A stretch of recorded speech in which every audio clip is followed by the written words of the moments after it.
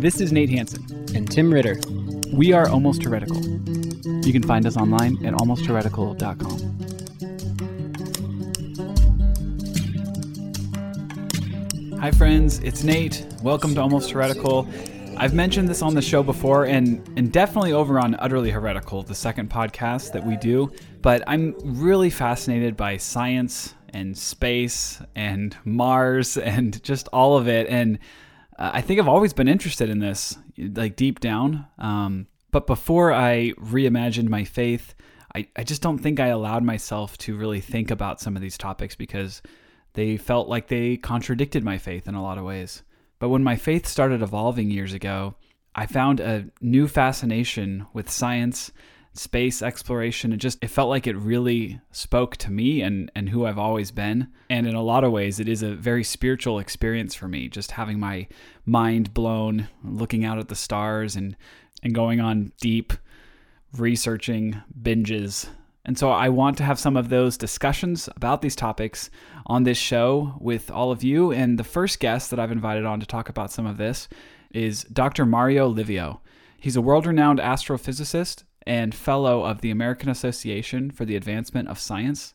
He's published more than 400 scientific articles. He's made significant theoretical contributions to topics ranging from cosmology, supernova explosions, and black holes to extrasolar planets and the emergence of life in the universe. And he's written many books, including the one we're going to talk about today, which is Galileo and the Science Deniers. He's also appeared on The Daily Show, 60 Minutes, Nova, On Being, and many other programs. Oh yeah, and for 24 years, he was an astrophysicist at the Space Telescope Science Institute, which operates the Hubble Space Telescope. Pretty cool. You'll probably hear in our chat that our religious backgrounds are quite different. And because of this difference, I think we agreed on the problem in the Christian church's science denialism, but maybe disagreed on how pervasive that problem is and how difficult it is to really fix it. So stick around after the interview and I'll share some follow-up questions that I'd love to hear your thoughts on. Okay, here's my chat with Dr. Mario Livio.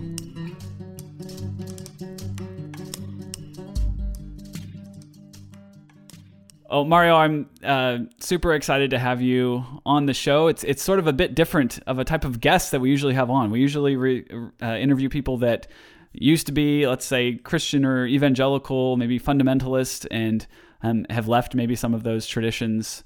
But I am just personally very interested in space and science in general. And my story is that I did grow up Christian. I still consider myself Christian, but a lot of things changed, and I started to. I don't know if you're familiar with the deconstruction movement, which is basically, stopping and changing some of your beliefs, analyzing them and starting to believe maybe some different things. And for me, one of the things when I started doing that was realizing the Christian culture that I was in didn't allow me to really think about science. It didn't allow me to be curious in that way. It put up a lot of barriers around that curiosity. And so I'm just super excited to get to talk to you. And I thought maybe for, all the kids out there like me that grew up in some of these evangelical or fundamentalist circles where we didn't get to think about this, maybe we could just start off by indulging some of the curiosity and interest that I have and just ask you some fun space questions and kind of start off that way. Sure. You can ask me, of course, anything you want.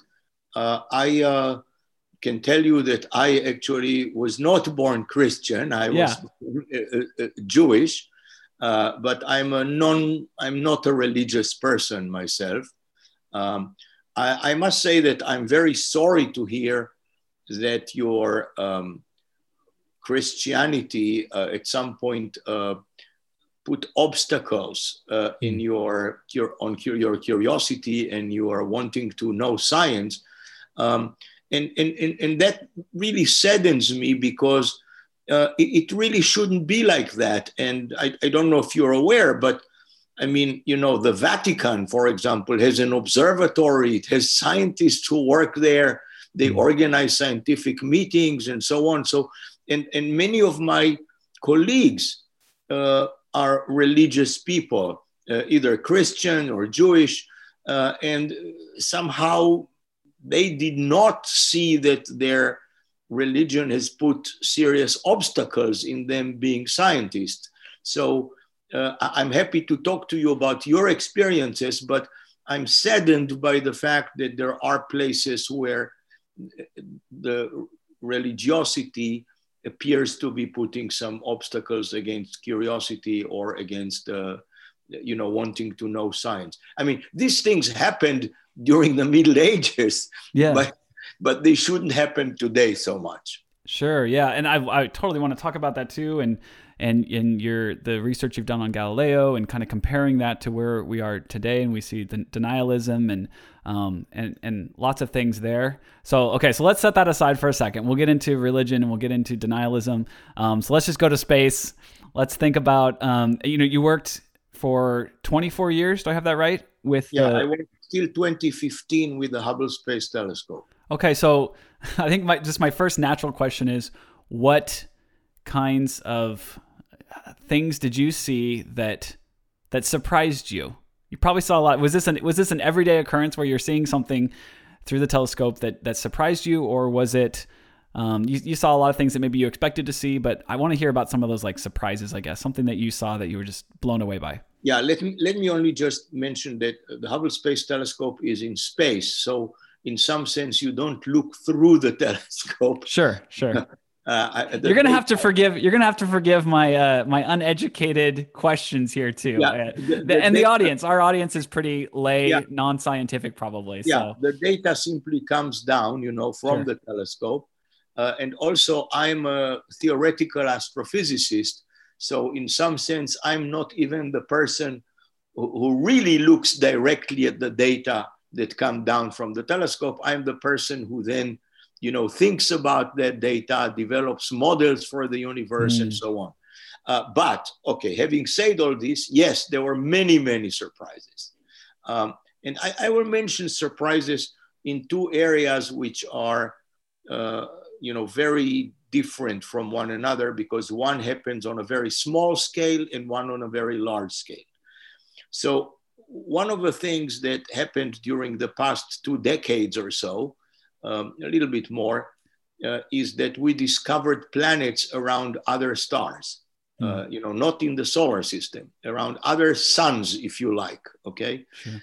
And in some cases, observations with the Hubble Space Telescope managed to tell us something about, believe it or not, the composition of the atmospheres of those planets. Wow. Which is truly amazing when you think about this. I mean, so, here are these stars which are very distant. There are planets that orbit them in the same way that Earth and other planets orbit our sun. But every now and then, our line of sight is such that the planet transits the star so that it kind of, eclipses it a little bit. It goes in front of the star, so that some of the light of the star has to pass through the atmosphere of the planet. And then by looking at what was absorbed in the atmosphere of the planet, we can tell what elements are there. So that's one fantastic observation, which I really didn't expect that we'll be able to do, and we did. Something else which came as a total surprise to everybody is that observations with Hubble and with other telescopes, I mean, usually these observations, they combine data from several telescopes, have shown that not only that our universe is expanding, which is something that we knew since the 1920s, but that this expansion is accelerating, it's speeding up. Our universe is expanding at ever increasing speeds. And this came as a complete surprise to all of us. And actually, that expansion is driven by something that we now call dark energy, which I'll be honest with you, we don't have a clue what it is. But it's still driving this accelerated expansion of the universe. So these are just two examples of the types of things, planets and the universe as a whole. That was actually one of my questions, was about dark matter. Now, is dark matter the same as dark energy? No. Do we know enough to say? Okay. So then what is... They're completely different. Okay, Okay. so then dark matter. What I know my understanding is we still don't know much about that as well. What do Yes. we know about that? Yeah, we know quite a bit. I mean, okay, so dark matter and dark energy are completely two different things. Dark matter is matter, but that doesn't emit or absorb any light. Now, how do we know it's there? We know it's there because we see its gravitational effects. It's the thing that holds, for example, clusters of galaxies together. It's like the skeleton of the structure of the universe, if you like, dark matter. Yes, it has gravity, just like ordinary matter, only not like ordinary matter. You don't see it in light because it doesn't emit or absorb any light. Okay, so, but we can map it by mapping the gravitational field. We can actually know where the dark matter is, and so on. What we still don't know about dark matter is what are its constituent particles. That we don't know. There are many experiments all around the world trying to detect the particles of dark matter, and those have not been detected yet. Okay. Dark energy is something completely different, is something that fills out all space uniformly, completely uniformly. And what it does is it exerts a repulsive gravitational force. It pushes the universe to accelerate. Instead of like normal gravitational force is an attractive force. It attracts things to one another. This one actually has a repulsive force, and it pushes the universe to accelerate. And about that, we know much less than we know about dark matter. Okay. So dark matter is actually something that we could, if you were flying in some sort of spacecraft and you could get close, would you bump into it? No, unfortunately, no, because okay. the reason it doesn't emit or absorb any light is that it interacts very, very weakly with ordinary matter. So you would not feel it because, you know, it will sort of pass through you. But you do feel its gravitational force. Okay. All right. Just running through my questions here. What is a wormhole? Can it theoretically exist? Yes. So wormholes can theoretically exist. Wormholes are a consequence of Einstein's theory of general relativity. And they can connect things like two black holes or something like that. Black holes by themselves are objects that warp space in their vicinity so much that, you know, nothing, well, almost nothing can escape from them. Okay. So a little bit like, you know, if you put something really heavy on a trampoline and it causes it to sag by a lot, okay? It warps the space very, very much. That's a black hole, okay? Now you can have two such black holes, for example, and they can be connected through a wormhole between them. Now, the reason that wormholes attract some attention is that in principle, if you could somehow get into a wormhole, then you could pass enormous distances at incredibly fast speed. In fact, faster than the speed of light, which normally is not allowed. So you could, you know, reach places, different places in the universe. Now, the question is, can you, even if these things exist, we've still not seen any such thing, okay? We've not seen a thing like this, but theoretically, in principle, it exists. The question is, can you actually get into a wormhole without being torn apart or crushed or whatever, you know, and not survive this? So, believe it or not, but just about a couple of weeks ago, a paper was published which showed that under some very, very special conditions and with a very particular model of the universe, actually even something like a human could survive passage through a wormhole. Wow. Now, this is interesting theoretically so far. As I said, no such things have been discovered yet, nor do we know if the conditions for that particular paper are really satisfied. So don't take that to mean that tomorrow we will be able to travel through a wormhole somewhere. But it just so happens that actually 2 new papers on wormholes just appear in very recent literature. Science and scientific pursuit, it seems founded upon this search for the unknowns and kind of curiosity about things that we don't know yet. I know you've talked a bit and written about curiosity and the importance, just for humans, the importance of that characteristic. Why is curiosity so beneficial, and where do you suppose this comes from? Well, curiosity is what has brought us to where we are. I mean, humans have always been curious, even about things that did not involve just their simple everyday life. I mean, humans did not study quantum mechanics because they thought that will help them in the supermarket. Eventually, quantum mechanics does help you in the supermarket because all the computers they're used there, and all these things and so on, are based on quantum mechanics. But when humans started to talk about quantum mechanics in the subatomic world, they didn't think it will help them in the supermarket. So, and when Einstein developed his theory of special relativity and general relativity, he developed it because he wanted to understand, how gravity works, what about motion, and so on.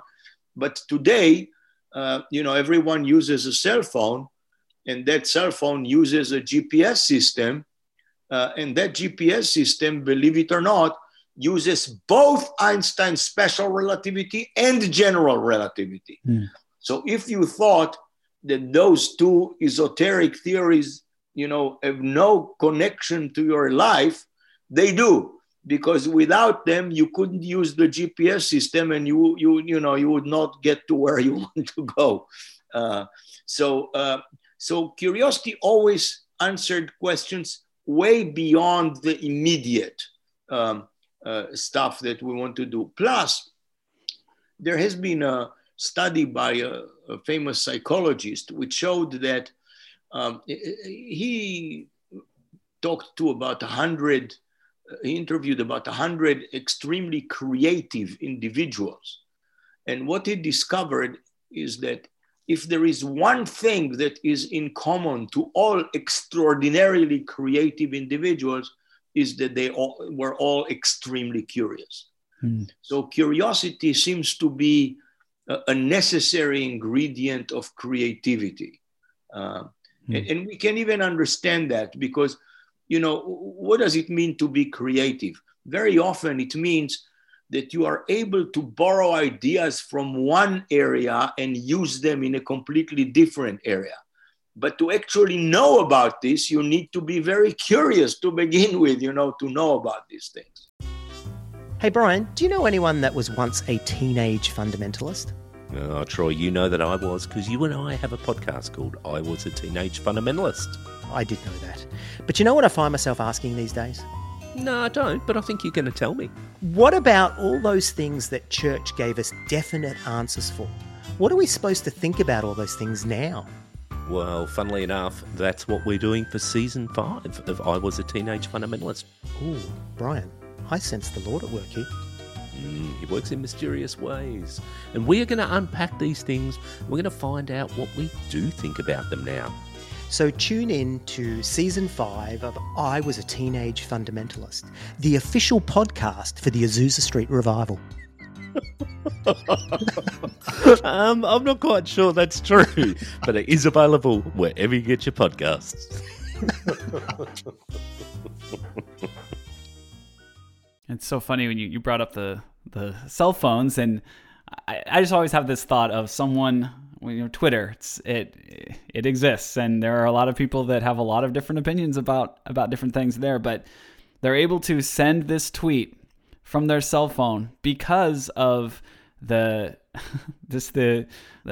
global positioning satellites that are there, and thousands of scientific discoveries we've made over hundreds of years. And they're able to then send a tweet about the Earth being flat. It's mind-boggling, and we'll get into. You're right. That's really funny. Yes, you're right.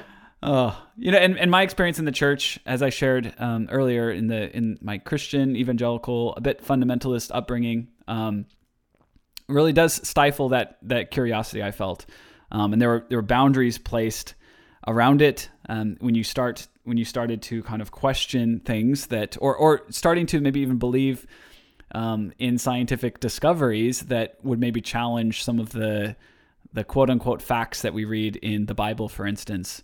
And often when you start asking some of these questions in the church experiences that I've had, you'll hear things like verses quoted like God's ways are higher than our ways, and some things just can't be understood or comprehended. And certainly there's some things that we don't understand or comprehend, but this controlling of curiosity, I guess, is something that I experience. And I know you're saying that you've experienced Christians and other religious people that haven't experienced that type of stifling, I guess. But what are the dangers of stifling curiosity? So look, this actually brings us very, very much into the topic of this latest book of mine, Galileo and the Science Deniers, because what you described is very much the experience that Galileo had some 400 years ago. So here is the thing. Very often, people who heard only peripherally about Galileo think about his case against the Inquisition and the Catholic Church as if it was science against religion. It wasn't, and Galileo never saw it as such. Galileo himself was a religious person. What it was a clash between science and literal interpretations of scripture. Yeah. This is what Galileo was fighting against. So what you described as part of your experience is exactly what Galileo was pointing out. Galileo was saying, listen, the Bible was never intended to be a science book.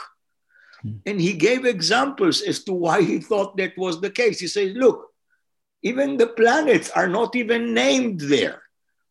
So how could it be a science book? Plus, he said he did not believe that the same God who has given us our senses and intelligence and reason wanted us to abandon their use. So he said every time there is an apparent conflict between what the Bible says and what science shows us, it simply means that we didn't interpret correctly the Bible. And we should change the interpretation, because that was really meant for common people to understand and to guide us. He used the word for our salvation, and not to teach us science. So the people that you mentioned that, stifled your curiosity and brought to their, as reasoning to that, they brought some contradictions with biblical texts, were doing precisely what the Inquisition was doing 400 years ago with Galileo. And the reason that I'm upset by that really is that, by now, 2 popes in the Catholic Church, both Pope John Paul II and the current Pope, Pope Francis, admitted directly that Galileo was right and his theologian adversaries were wrong by, confusing what the Bible writes and the interpretation of that text. Yeah, I'm curious as we talk about your book on Galileo. Is this the heart of why you felt it was so important to write this book, or what kind of motivated you to go to Galileo in the times that we're seeing now? Right. There were several reasons. So first of all, I'm an astrophysicist. Galileo, to some extent, is certainly one of the fathers of modern astrophysics. So I was always in awe of this person. He was also a very fascinating person in himself. He, on one hand, made these enormous discoveries. On the other, he was not the nicest person. He could be very sarcastic and very offensive to his opponents. Of course, his story is tragic in the sense that he was put on trial by the Inquisition and so on. So there are many aspects of his life that I found fascinating. That's one reason. But you pointed out correctly now that another major reason was that I was very, very alarmed, I would say, by some of the science denial that we still see today. For example, in relation to climate change,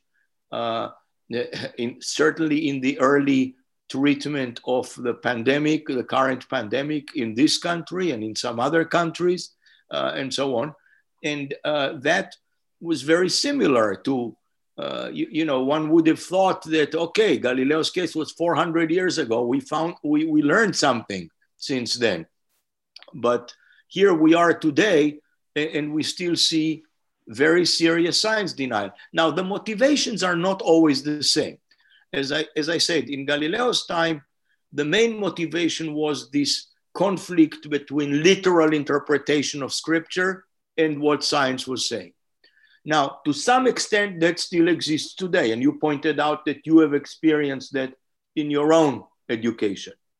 But today, sometimes the motivation for the science denial is different. It can be political or economic. For example, most of the objections to climate change or to solving climate change don't come because of religious reasons. They come for political reasons, for economical, for people not wanting to change their way of life, for wanting to get reelected and so on. So the motivations can be quite different today than they were then. But the net result at the end is the same, that you have people who deny what science is telling us, and that has very, very serious consequences. I mean, you still see people here today who refuse to wear masks as a political statement, as if, what is the relation? I mean, we're talking here public health. This is so obvious. I mean, you don't have to be a scientist to understand that if you have a disease that spreads through the air, then if you wear a mask, this decreases the danger of it being contagious, and it decreases the danger to yourself and to others. Even if it were just to others, you want to protect your fellow humans, right? Yep. So that's part of the thing. I don't want to keep attacking, I guess, the church, but when we talk about COVID-19 and we talk about masks, at least in this country, it does seem like if we look at a block of people, Christians, evangelical Christians in this country, were some of the staunchest deniers of the best science we had on masks, and as far as the anti-mask movement, it does feel like largely some of the leaders there wanting to open churches up again, wanting to be able to gather in these places. There's a prominent Christian pastor, John MacArthur, claimed, quote, "There is no pandemic," saying that only 6% of cases had COVID listed as the only cause of death, which is there's reasons why that doesn't hold up as a fact. But so I guess this is why I get concerned about evangelical Christians specifically, because and I don't know, that's tricky for me, like with the COVID-19 and the mask, because it doesn't seem like there's any reason why like with the we talk about evolution or something like that, I can see maybe why it would challenge some of their beliefs.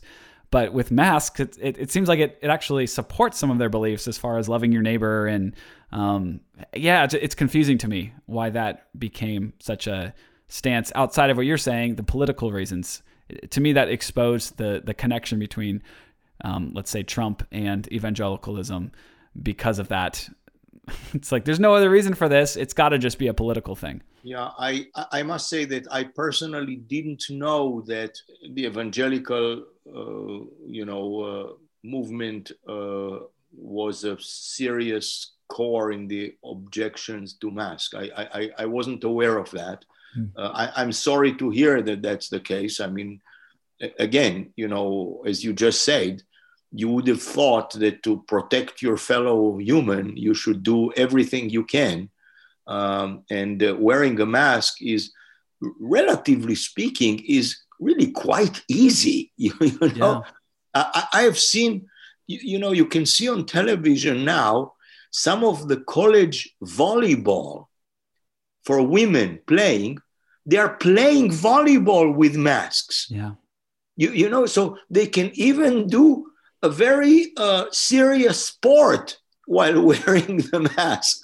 So clearly it's not that difficult to wear the mask. Yeah.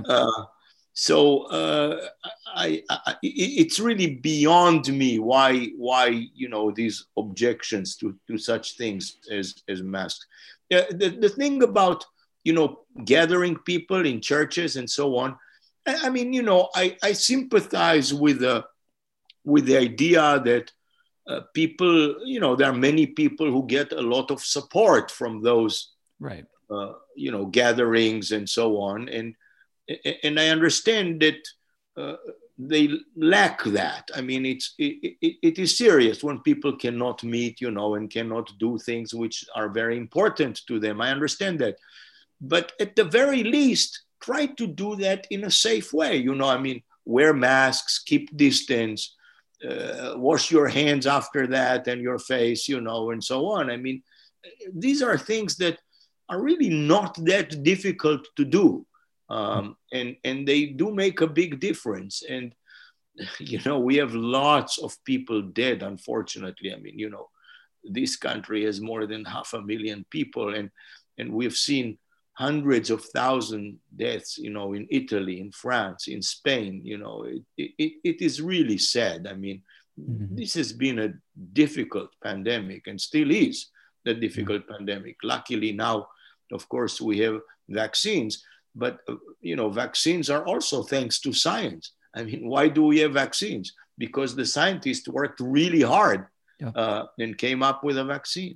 And it's prominent in a number of communities, but specifically in Christian communities, the anti-vaxxer movement is very strong. And I guess this comes back to this, and I feel like I'm trying to convince you that Christians are at some of the forefront for science denialism still today. I'm on team anti-Christian here.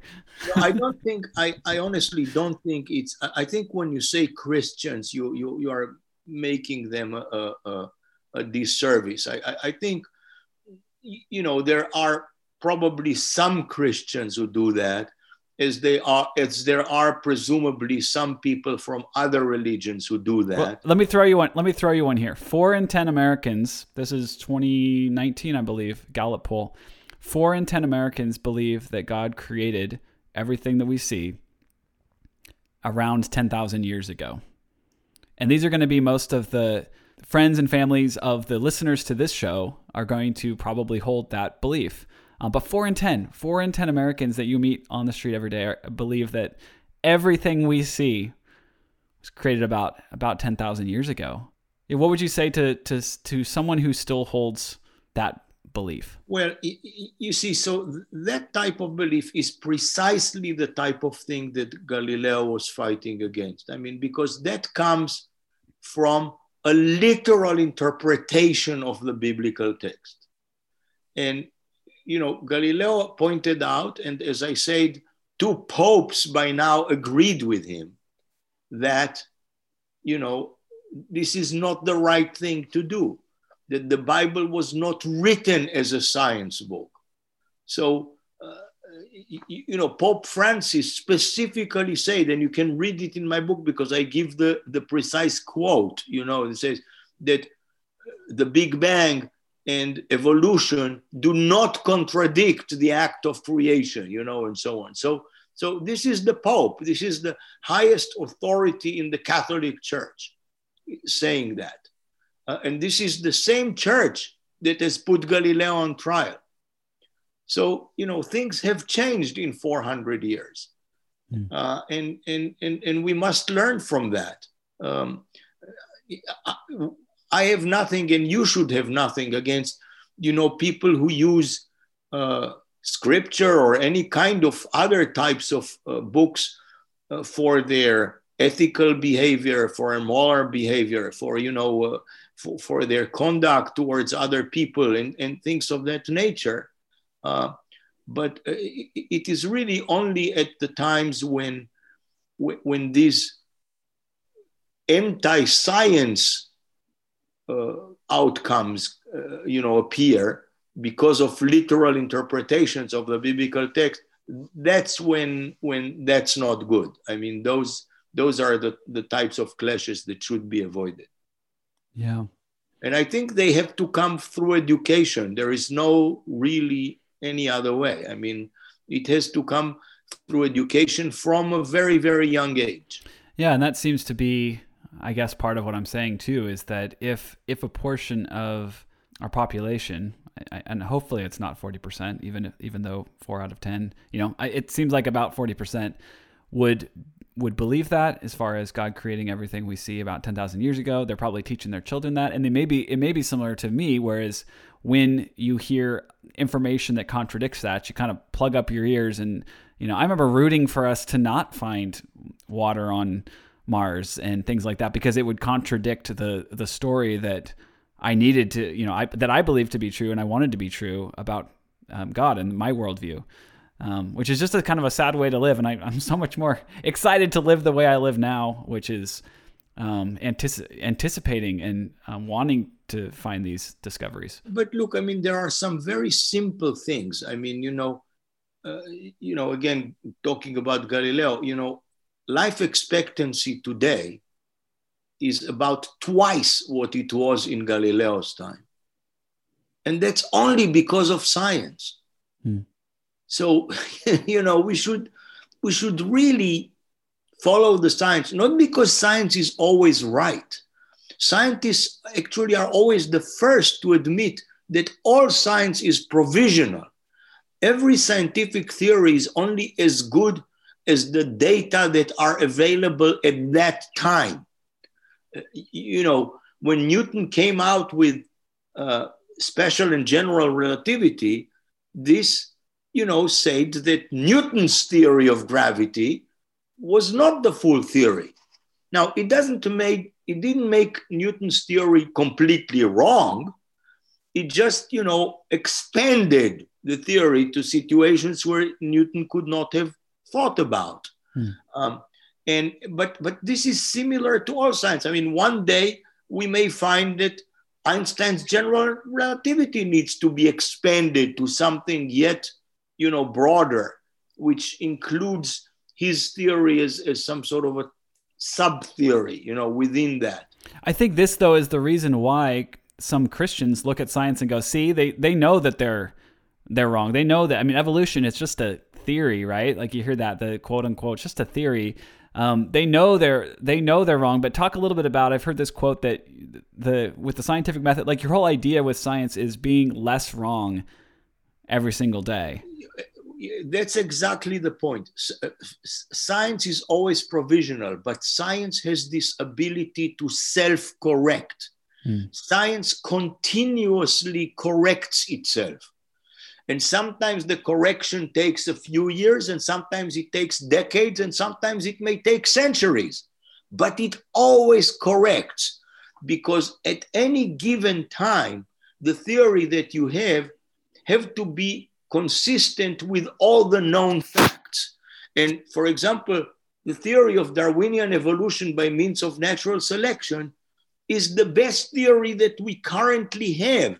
And there is lots of experimental evidence for it and observational evidence for it.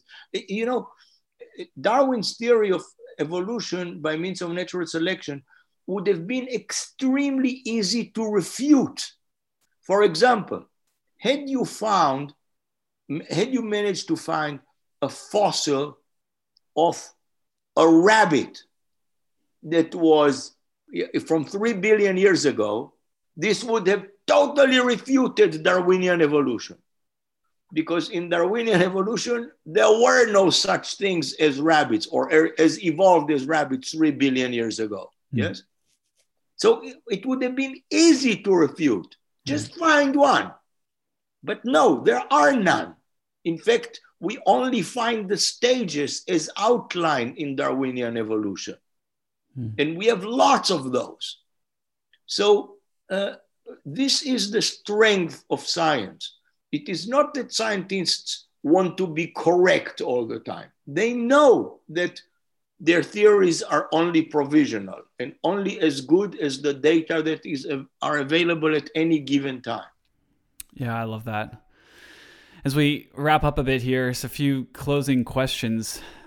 You know, like I mentioned, a lot of the listeners of this show, and it's becoming prevalent just in our country in general here in America, and I know a lot of the listeners here aren't American as well, in the West even, denialism. And we all know people, and it's becoming very polarized. And you mentioned for political reasons too. I think that's definitely a play here. But we still, especially once COVID's over, we still have meals with these people. We still have conversations with those that are in those camps of denialism. What have you found? And I feel like this is the prominent question right now that everyone's trying to think of. But how do we have these conversations? What are helpful ways that are productive? You know, is it just sharing more facts with someone?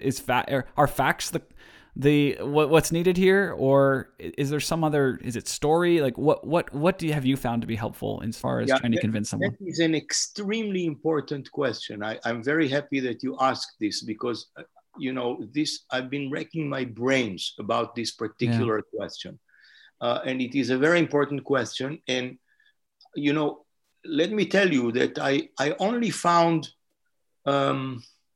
partial answers, not full answers. Okay.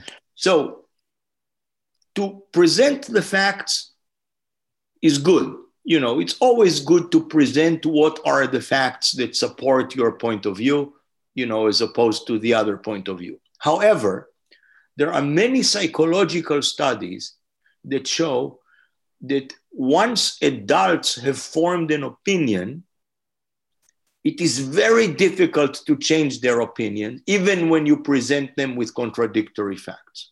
Extremely difficult. And the only other two ways that I discovered that I think help in some sense are the following. One, believe it or not, is precisely the type of person that you personally actually give an example to. And let me explain what that means. It helps a lot if the person who wants to present to you something that contradicts what you believe in, it helps a lot if that person once believed in that same thing, but changed his or her mind. Yeah. So you being in the past a pastor, yes, and you having changed your mind is much more convincing than if I, who have never been really religious myself, come and tell them the same thing. Yeah. And this is also part of the reason why I keep repeating the fact that two popes, you know, say that all of these things, because it was the Catholic Church that put Galileo on trial for saying things that contradicted literal interpretations of scripture. But by now, two popes have said that Galileo was right. and not the theologians who disagreed with him. And that has more convincing power than if I tell them that. Yeah. So that's one thing. The second thing, which I also mentioned briefly, is that I think that because I said that once you are an adult and you form this opinion, it's very hard to change it. We have to start with very small children. Yeah. We have, in the education system, we have to introduce the appreciation of science, not to make everybody a scientist. I mean, God forbid, we don't want a society which is all scientists. We need the humanists, we need the philosophers, we need the artists, we need the musicians, we need all of those. But all of those need to understand a little bit what science means and what science makes for us. They all need to know that their cell phone that they're using uses Einstein's special relativity and general relativity, and that the fact that the phone works is only because we understand quantum mechanics. Things like this.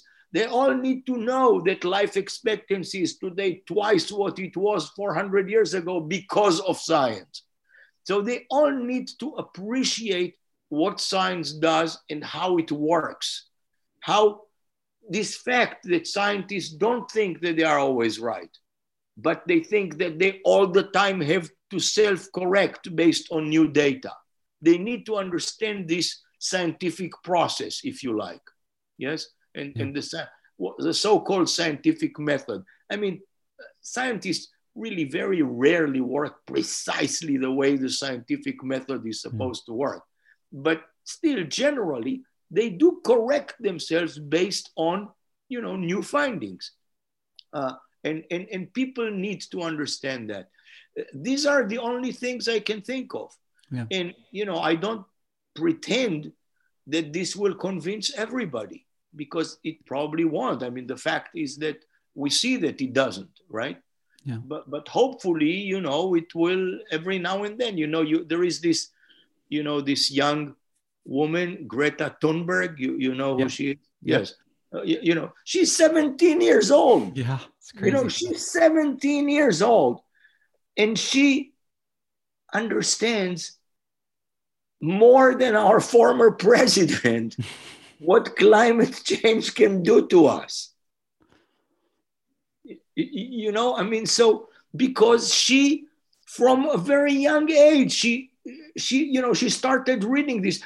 She read all these large reports, done by hundreds of scientists about climate, and so on. And this, she read all those reports, this young woman. It's incredible. Or, you have this other young woman, Malala Yousafzai. It is this young Pakistani girl who was shot in the head by the Taliban, and they almost killed her, but she survived, and she went on to win the Nobel Peace Prize. And she's is now still a big activist. Why did they shoot her in the head? Because she was fighting for education for young girls. This is when she was like 14, 15, 16, was fighting for education for young girls. So these are the people who can make the change. These people who fight for education. So these are the only ways that I can think of. I feel like I know what your answer to this is going to be, but I think I want you to say it anyway. But what is the most dangerous, in your opinion, dangerous scientific finding that is being denied right now? We talk about Galileo and how this was happening 400 years ago, and it's still happening today. If you could wave a magic wand and change the minds of deniers on one topic, what would that topic be? I imagine climate change. Yeah. I think, because, it's a real danger. Climate change right now is a real danger. I mean, it's, anything that threatens either human life, like the COVID-19 pandemic, or the future of the Earth's biosphere. Yeah. These are very serious things. It is never a smart idea to bet against the judgment of science. Never. And I pointed out why. Not because science is always right, but because science corrects itself, and so on. To do so in cases when human life is at stake or the future of the Earth's biosphere is at stake is absolutely unconscionable. Mm-hmm. So, that clearly is, has to be right now the most important thing from a science perspective. I mean, of course, humanity is facing other very serious problems, which we are all seeing. Yes, inequality is a huge problem and things like that. But from a scientific perspective. Yeah. Yeah, everyone needs to go get Galileo and the Science Deniers. That's Mario's latest book. What do you hope that people come away with after reading this book? Well, precisely what I just said, that it is never a good idea to bet against the judgment of science. Yeah. And I hope that, anybody who reads this will also, agree that this was really a fascinating person. I mean, on many levels. And I will repeat this thing. You see, you because of your upbringing, you are a little bit on the extreme side. But I point out, and I will repeat that Galileo's fight was not against religion per se. Mm-hmm.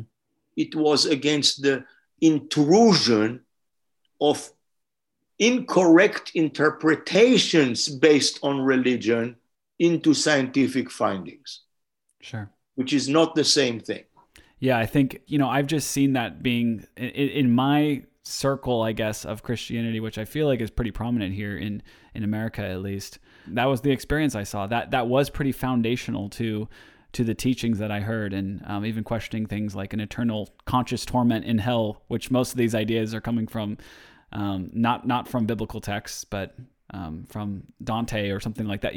This is why I feel like having to leave much of that. But I do agree with you that it's not something inherent in religion or spirituality.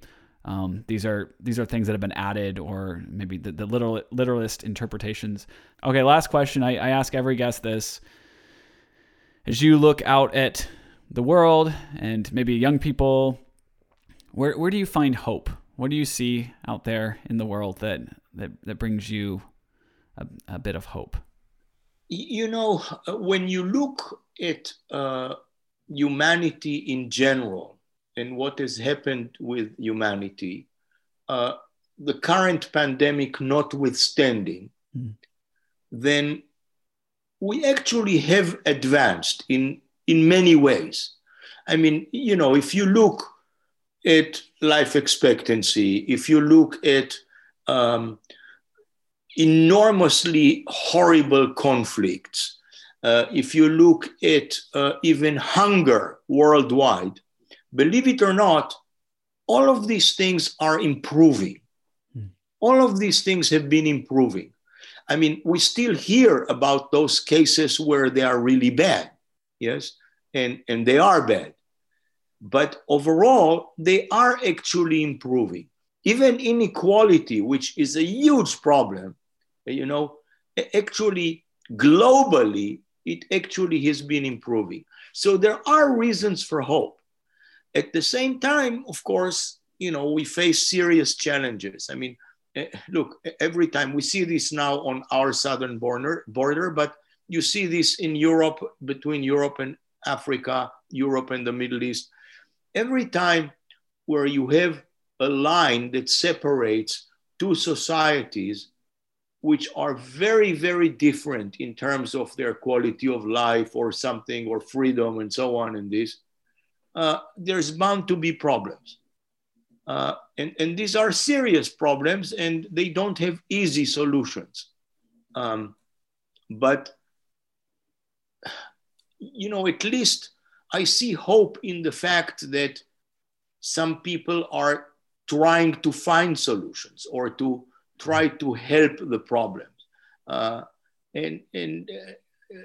For example, we had an example today, okay, that we've been seeing, a horrible year of treatment of Asian Americans. Mm-hmm. Horrible. This is terrifying. I cannot even believe, that we have to see such things. Yes. Yeah. But at least we see now, that the president, the vice president, they all come out, and speak forcefully and very clearly against this. So at least we see the compassion, we see the effort to try to make things better. We have had a horrible year in terms of, racial injustice. We've had many years, but this past year, we have seen that come to the forefront of things, in many ways.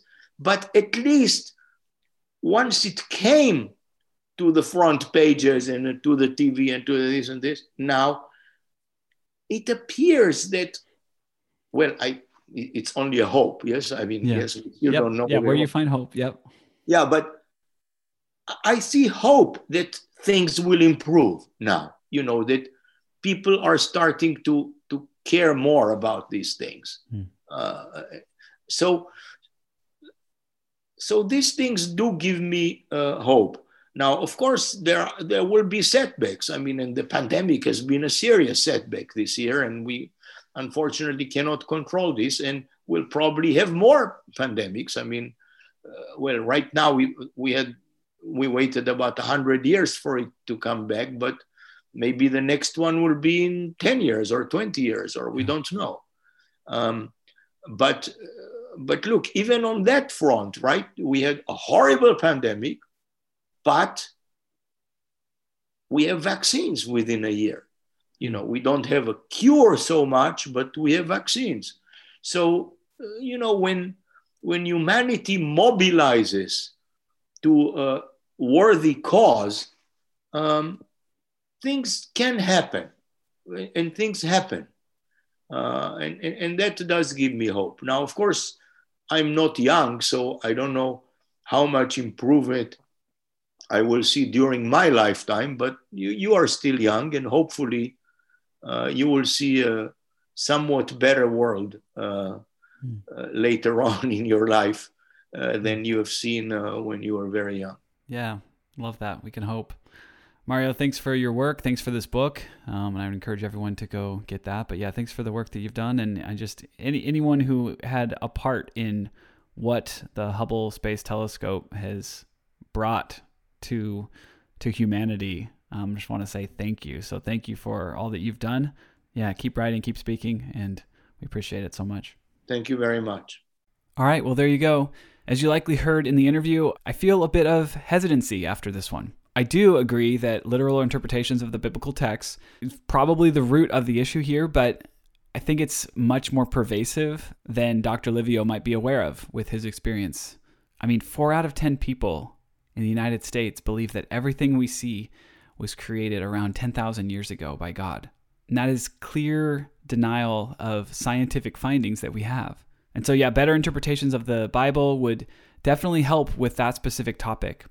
And likely we will see Christians try to make those changes to their understanding and theology so that they can remain relevant. We've seen this happen a lot of times in the past. But, then the next topic comes along and Christians seem to do the same type of thing. I know I did. And Dr. Livio was rightfully happy that the 2 popes said that evolution doesn't negate creation. But notice that they didn't say something like, there's no science that we need to be afraid of, right?